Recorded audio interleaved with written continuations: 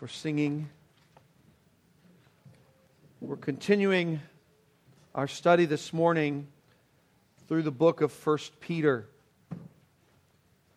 We've started this study the very first Sunday of this year, and incidentally, we don't really have an end date in mind yet, but I know that we'll be going in, if the Lord tarries, we'll be here into next year for sure. You remember, I hope that as we've been reading this letter and as we've been studying this letter, that it's very clear that Peter is writing and he's concerned with the impact that believers have on an unbelieving world. He's very concerned with the impact that believers have on an unbelieving world, and that really does seem to be the focus of the letter and what many have identified as the theme verses of the book of 1 Peter, 1 Peter chapter 2, verses 9 and 10. Peter is reminding us that we have been called out of darkness. And if you just stop there for a moment, you would really think that is really magnificent, isn't it? You and I have been called out of darkness. Darkness, what is that? Darkness is that which is away from or apart from God. We have been called out of darkness and thus into this relationship with God. And He has given us this great purpose, and it's the purpose of publishing or proclaiming something of the superiority of the one true God. He says in verse 9 of chapter 2, that you may proclaim the excellencies of Him. That word excellencies is used to describe or to talk about the eminence, the preeminence, the glory, the supremacy, the superiority of God. In other words, if you have genuinely come to faith in the Lord Jesus Christ, you have been called out of darkness into this relationship with the one true God, and we kind of said it this way, He is making you and I into a billboard of sorts on which He can display something of His excellence, something of His greatness, something of His grandness to the entire world of unbelieving men and women. Now, I did this a couple of weeks now in a row. Basically, the rest of the letter is organized around that theme. And he says there are 4 ways that you proclaim His excellence. Now, this is not the sermon for today. This isn't the outline for today. It's just showing you the outline for the rest of the book. How is it that you and I proclaim the excellencies of God? We do it, 1, through our sanctification. We've talked about that. We saw that in passages like chapter 1, verses 13 and 16, chapter 2, verse 3, and verses 11 and 12. We do it through our sanctification. Secondly, we do it through our submission. And that's what we've been talking about the last couple of weeks. We do it through our submission. Then we'll find out as we go on, we do it through our suffering. And then lastly, Christians proclaim the excellencies of our God through our serving. So those are the 4 ways that happen. Now, last couple of weeks, as I said, we've already talked about our sanctification. Last couple of weeks, we've been talking about this issue of submission, the submission of a Christian submission. Now, I realize that word can make some of you cringe, sort of. It brings a whole lot of thoughts, different thoughts into our minds. And I want us to understand this word submission as being in the place and being the kind of person that God has intended for you to be. As I said, some of you hear that word submission and you begin to cringe because sometimes some people have taken that word and they've turned it into a rod and just try to control you. So you have this culture, this way of thinking in your mind. When you hear that word submission, it kind of grates against you. But what I want us to do is I want you to know, first of all, I know that and God knows that, but let's look together at God's good plan, not at what someone has perverted that to be. We've seen this in relation to human governing, the human governing authorities. We've seen this in relation to the slave master realm. Basically, is one point.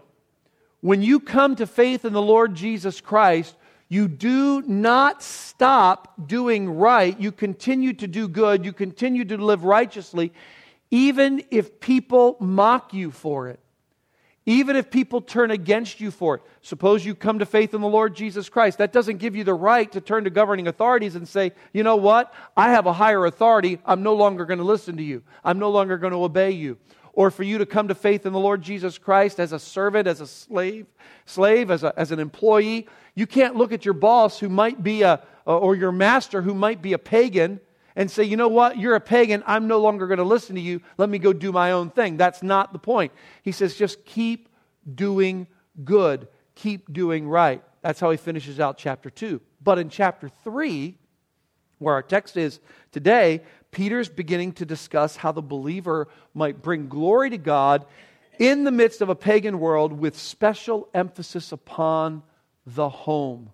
Today we're going to talk about the subject, when the gospel goes home. We're going to do this in 2 parts. First part this week, verses 1 through 6. Second part next week, verse 7. He turns his attention to the wife in verses 1 through 6, and then to the husband in verse 7. Now, some of you are going to say, all right, what gives?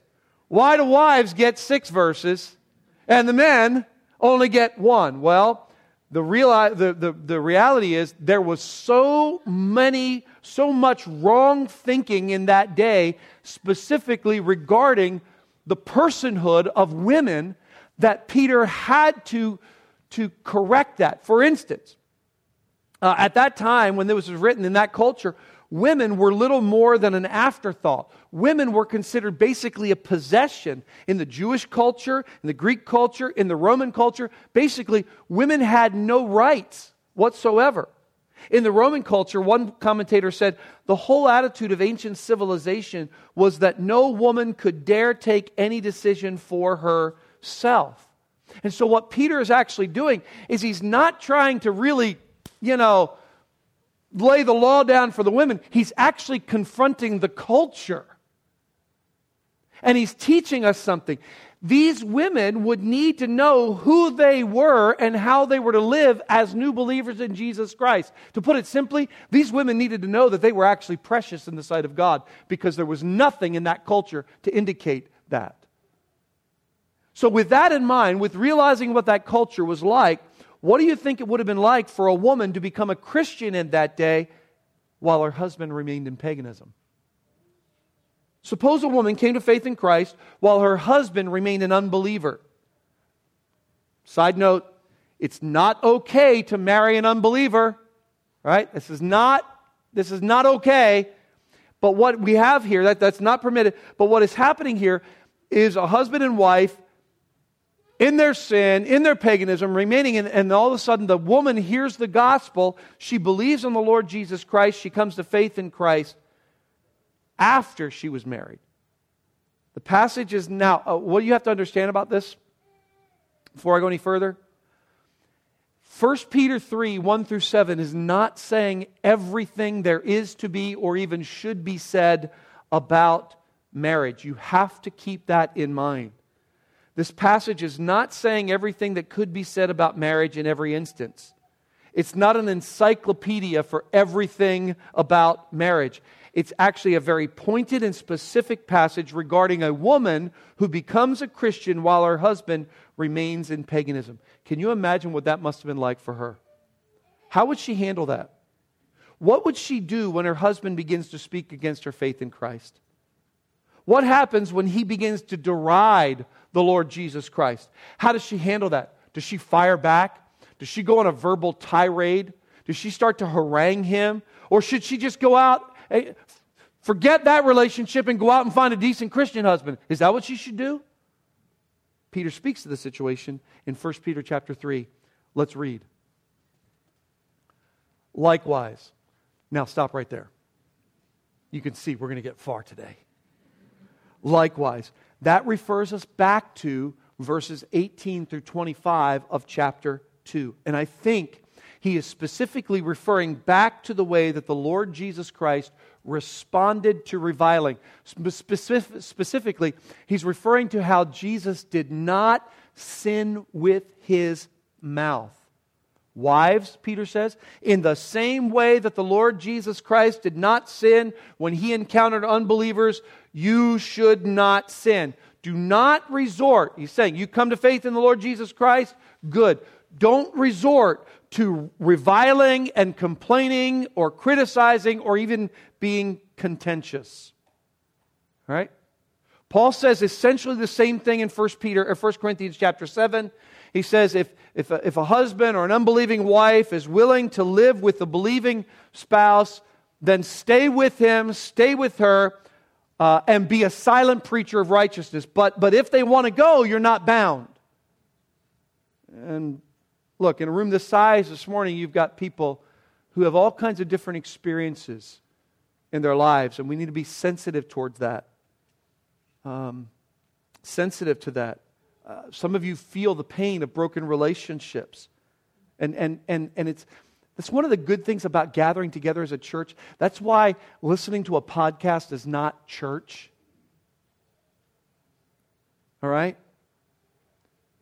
The experience of the body together, hearing the Word together, putting ourselves under the Word together, and recognizing we don't come in like this, right? We come together as a group of people, as a community of believers, and what we're hearing together, we're hearing together, not just as individuals. The reality is, for those of you who have experienced broken relationships, the biblical instruction is not to become embittered and to somehow use the actions of the unbelieving spouse as a reason to turn from your trust in the Lord. Now, I want to remind you of that. And I think we should be willing, as I said, to hear this together. We ought to be willing to weep with those who weep, rejoice with those who rejoice. We ought to hear this together as a church family and seek to uphold one another. All right, let me go back to the text now. Likewise, wives. Stop right there. No, I'm just kidding. Likewise, wives, be subject to your own husbands, so that even if some do not obey the word, they may be won without a word by the conduct of their wives. When they see your respectful and pure conduct, do not let your adorning be external, the braiding of hair and the putting on of gold jewelry or the clothing you wear, but let your adorning be the hidden person of the heart with the imperishable beauty of a gentle and quiet spirit, which in God's sight is very precious.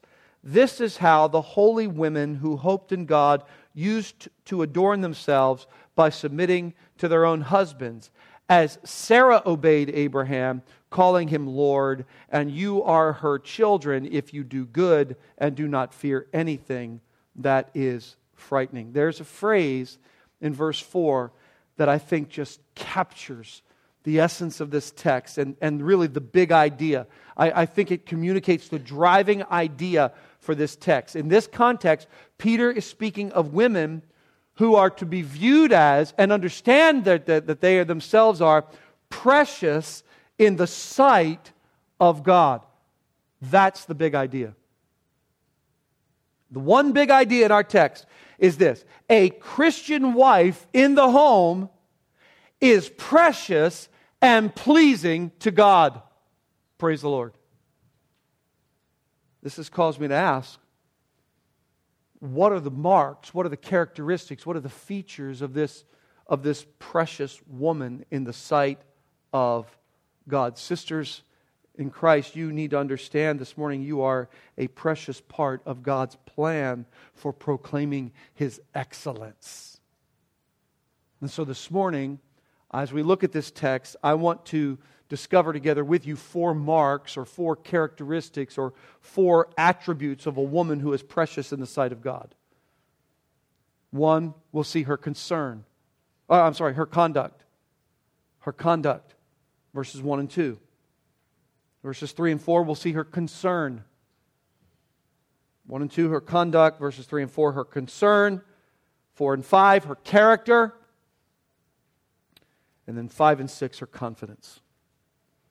4 marks, 4 features of a woman who is precious in the sight of God. 1, her conduct. Verses 1 and 2. How does she conduct herself? The first, most obvious thing that stands out is this focus here: be subject to your own husbands. Her conduct. What do we first see? we'd say, well, she is submissive. She is submissive. Peter's calling for these believing wives, remember, believing wives, unbelieving husbands, calling them to be subject to your own husbands. Now, this is not a command of women in general to be subordinate to men in general. This is a command, a function, referring to the function within the home. Suppose that a wife comes to faith in Christ. That doesn't immediately mean that she's supposed to disregard her marriage relationships. In other words, what he's saying is the Christian wife is to remain under the authority even of an unbelieving husband, because Paul would tell us later in 1 Corinthians chapter 7, verse 14, that it could be through that relationship that God may bring that husband, that unbelieving husband, into a right relationship with God. In other words, God is the one, just as God is the one who ordained civil government, just as God is the one who ordained the authority of work, God is the one who ordained the human family, and He is the one who has assigned a specific role to the husband and who is responsible for leadership in the home. Just because that man is an unbeliever doesn't mean God no longer holds him responsible to be the believer. It just heightens his judgment. And so he says you are to continue to follow his leadership, of course, insofar as the Scriptures are not being violated. Let me say this. Again, text doesn't say everything that could possibly be said about marriage, and so it's going to be necessary from time to time that we say a few things. If he calls you to sin against God, you are not bound to that. That's clear. It's to say nothing of abusive relationships. God has created a venue for dealing with abusive relationships. That is criminal activity, and that is to be treated as such, and that's the purpose of human government. Human government, physical abuse, sexual abuse is criminal activity which is to be reported to and treated by that which has been instituted by God to deal with those kinds of things. That's the purpose of government. They bear the sword not in vain. Criminal activity gets referred to the governing authorities.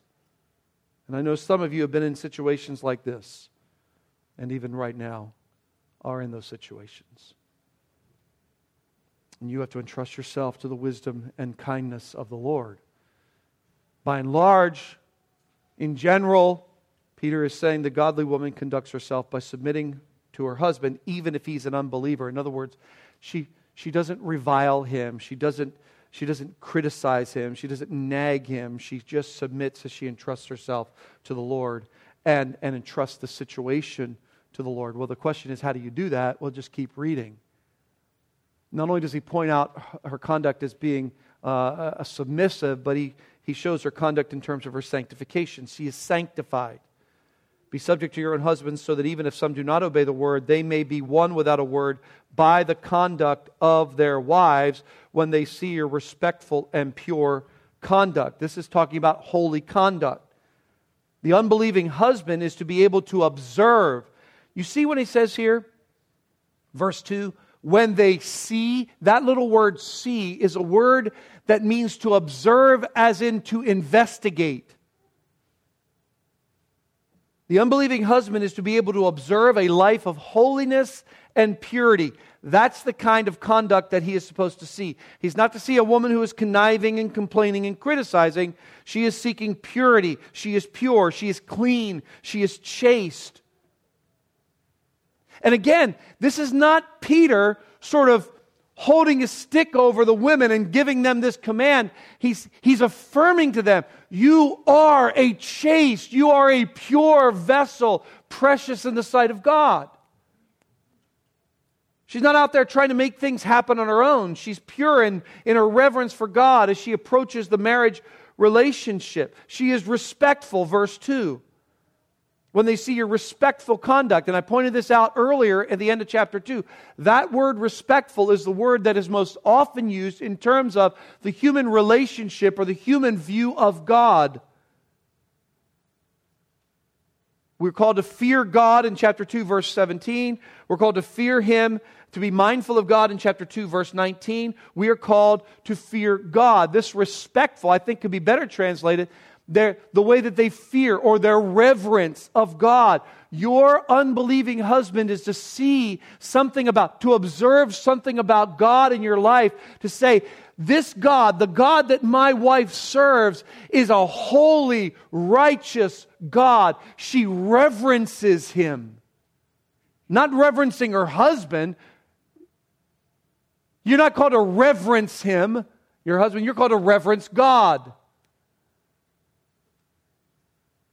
And that's what the unbelieving husband observes. He contemplates the way in which his wife honors God, fears God, and that becomes her testimony.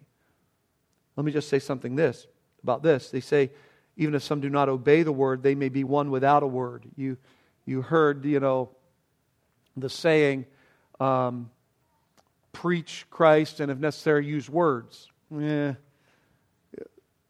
Okay, I might understand what you mean, but if by that you mean that it's not necessary, that the hearing of the gospel is not necessary for someone to believe on the Lord Jesus Christ, well then you've gotten it all wrong.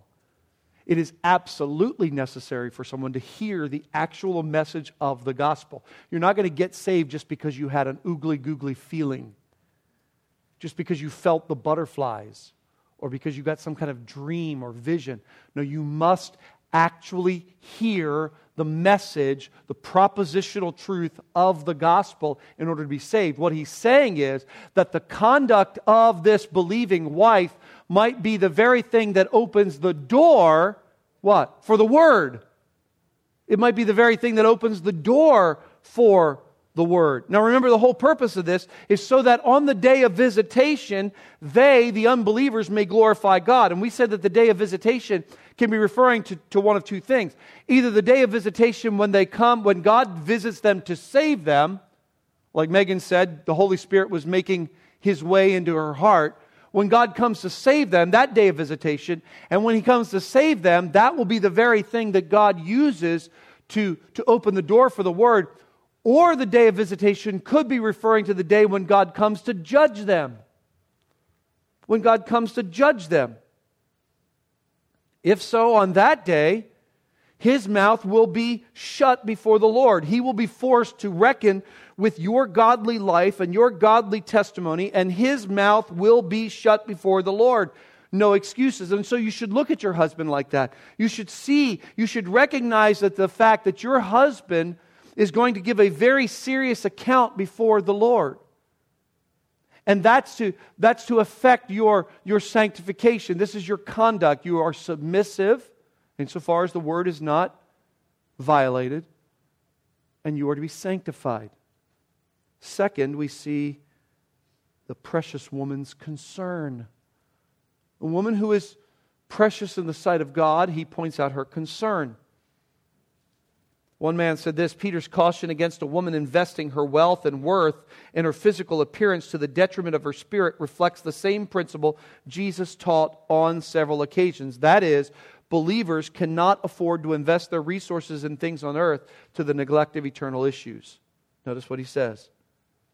Verse 3, do not let your adorn is what you do when you put ornaments on a Christmas tree. You adorn it. You place it just so. You're adorning. Don't let your adorning be merely external. I want you to see what is the concern of this woman who is precious in the sight of God. What is she concerned with? She is concerned with inner beauty. She's not concerned with simply looking nice. Now that's something, we're not saying that's bad. All right? It's good to look nice. It's not bad. I got my tie out this morning, and I told my wife, I said, "Do you realize I've had this tie since college?" And she said, "And evidently the pants too." So I said, "That's it. We're going to Walmart next week. We're going to really..."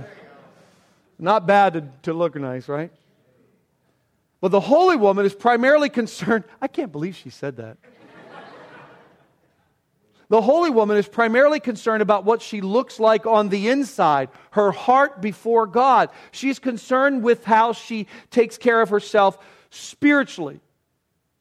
And I want to share with you, when you care for the inside, that has the effect on the outside. The more beautiful you are on the inside, the more beautiful you will be on the outside.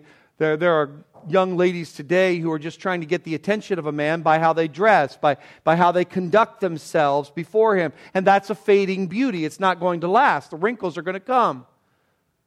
The attraction is going to fade. But this is an inner beauty that is her concern. What is this inner beauty? Well, this inner beauty leads us to not only considering the inner beauty, but an incorruptible beauty. Notice what he says. Do not let your adorning be external, the braiding of hair and putting on the gold jewelry or the clothing you wear, but let your adorning be the hidden person of the heart with the imperishable beauty, the incorruptible beauty of what?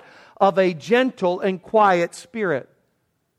What is the incorruptible beauty? It is gentleness. It is quietness. Gentleness is meekness. Meekness toward God. Meekness toward God. That's the disposition of spirit in which we accept His dealings with us as good, even though we don't understand it. The meek person is not disputing against God or resisting God. In the Old Testament, the meek are those wholly relying on God rather than their own strength to defend them against injustice. So meekness toward evil people means knowing God is permitting the injuries they inflict, that He will use them to purify His elect and to bring the non-elect into judgment. Gentleness or meekness is the opposite of self-assertiveness, selfish ambition, self-interest. The gentle person is not occupied with self at all. And then, by the way, Galatians 5:23, this is a fruit of the Holy Spirit, not of the human will.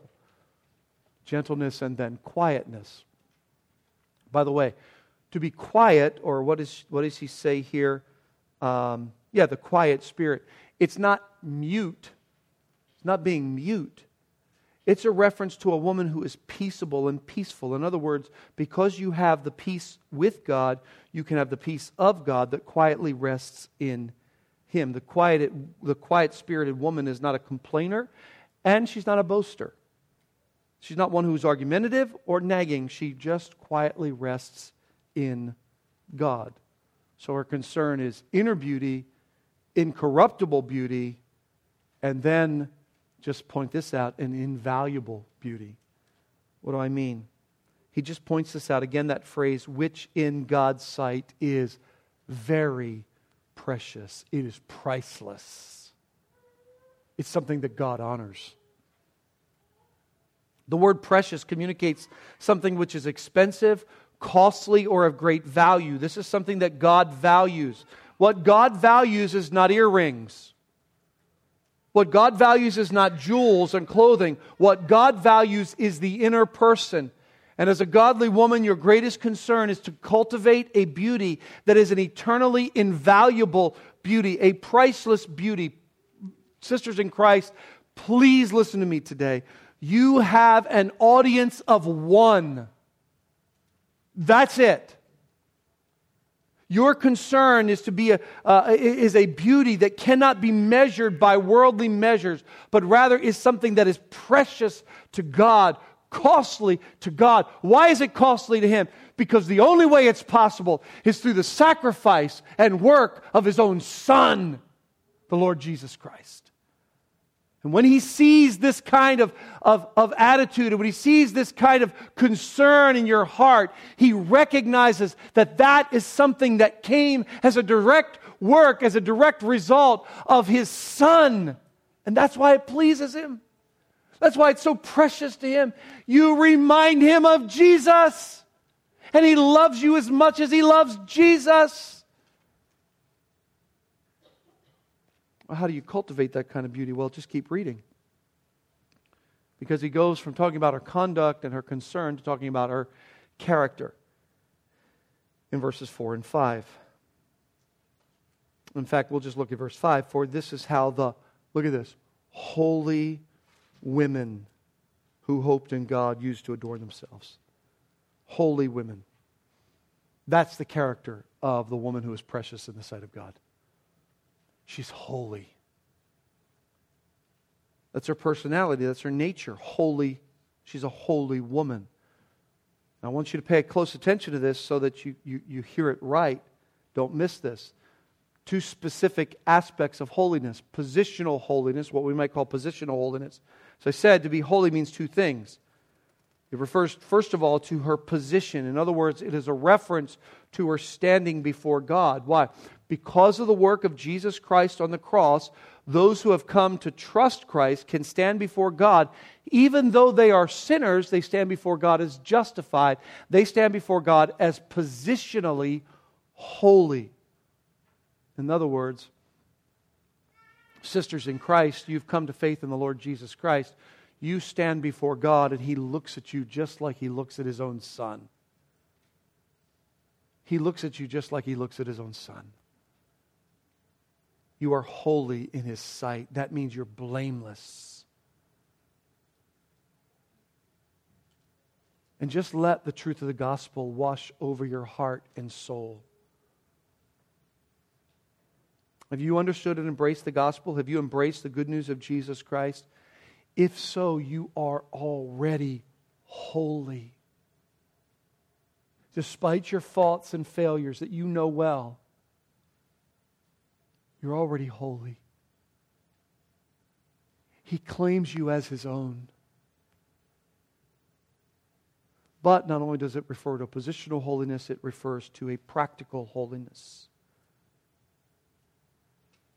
Her character is one in which she is practically pursuing the living out of holiness, the becoming more and more like the Lord Jesus Christ.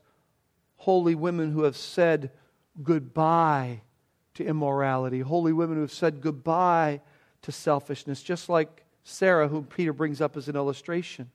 She had lived in immorality. She had lived in paganism. She was, like her husband Abram, a moon worshiper. But she came to the point of submitting herself to the Lord God and worshiping Him. She increasingly changed the way that she was living. And that's the character of this woman who is precious in the sight of God. A Christian woman in the home is precious to God. Let me show you lastly her confidence. This is how verse 5, holy women who, notice this, hoped in God used to adorn themselves by submitting to their own husbands.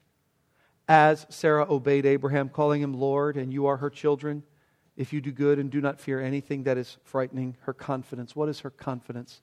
She hoped in God. One last characteristic of this woman who is precious in the sight of God, and that is her confidence. That is who she is trusting, what she's relying on. She hoped in God. What does it mean to have confidence in God? There are two specific aspects that I think are referred to in this text. One would be to rely on, trust in, wait on God's promises. It's interesting that of all the women in the Old Testament that Peter could have chosen as an illustration, he chose Sarah. She's not necessarily the epitome of what we might think about when we think of a godly woman. She had lots of things against her.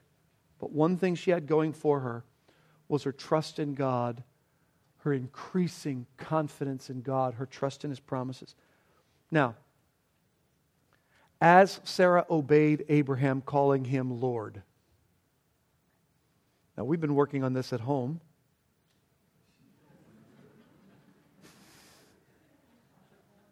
And it's not worked out very well. As Sarah obeyed Abraham, calling him Lord. What are we to make of this? Calling Abraham Lord is a way of saying that she was willing to submit herself to her God-given calling. That's what she did.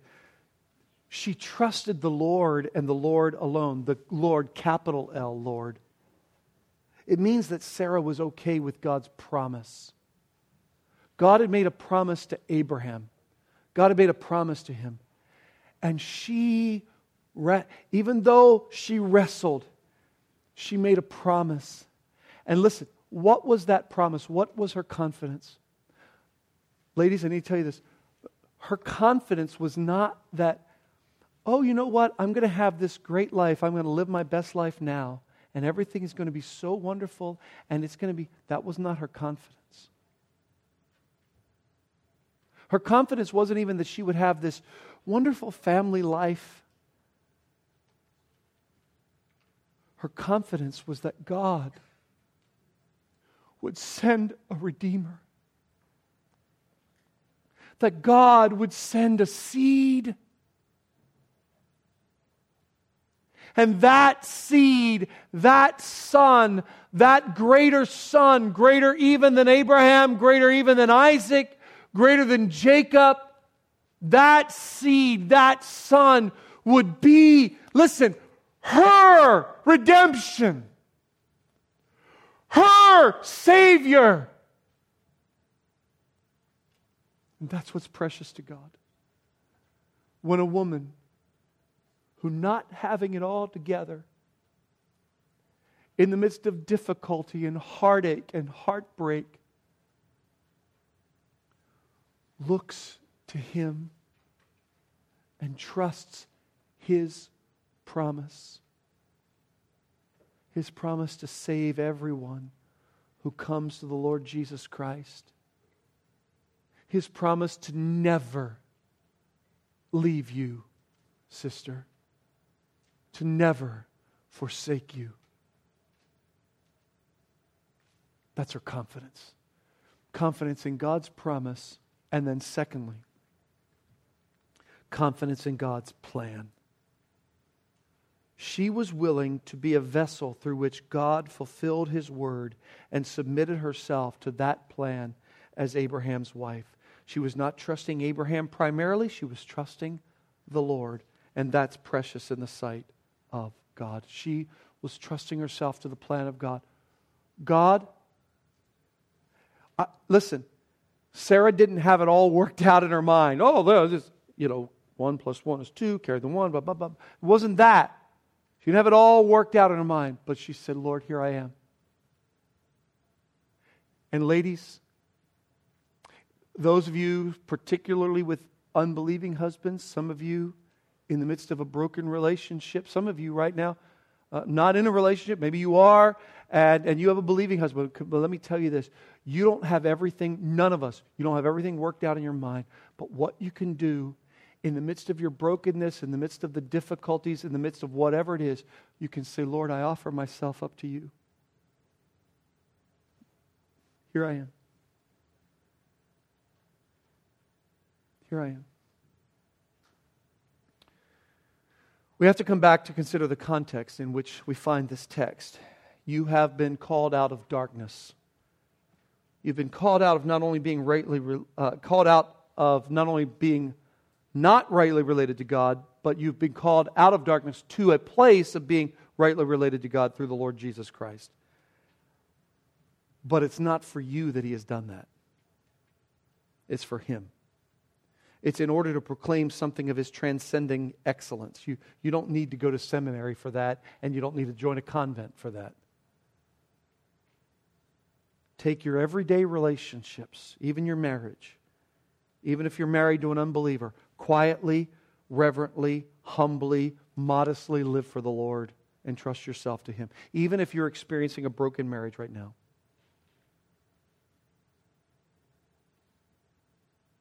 Some of you are dealing with that. You should know that we're hurting with you, praying with you, longing to serve you. But listen, in the midst of your pain, do not take your eyes off of Christ.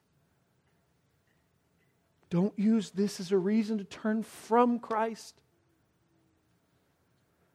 I think I told you some time ago about a little boy who was standing before a local congregation. Their Sunday school class was reciting the I am statements of Jesus.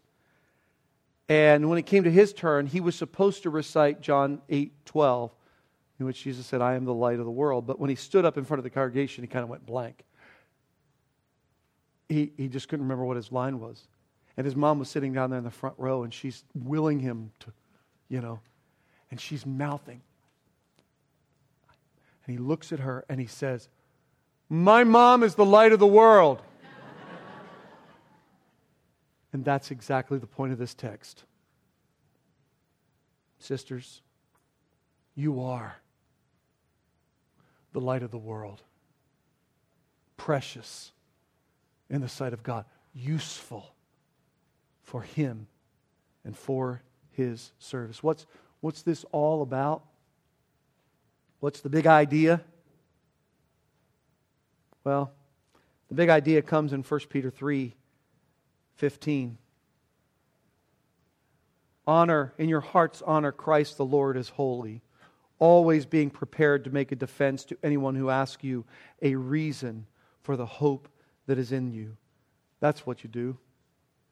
That's what your life does. Your life, you don't try to impress people with the latest fads, right? There's nothing of any eternal value there. You don't try to impress people with your appearance. Always trying to change you, how you look on the outside. That's not it. That's not it at all. If that's the aim and direction of your life is about clothing and jewelry and appearance, keeping up with the Joneses, impressing others with the way, there's nothing eternally valuable there. There's nothing lasting there. Your life is meant to communicate something about your hope, and your hope is not in how you look. Your hope is laid up in Christ. Your husband, your unbelieving husband is supposed to be able to look at you, observe and say, what's up with that? Why will you live like this? And there's the opportunity to speak to him and to speak to the world of the Lord Jesus Christ. Let's pray together.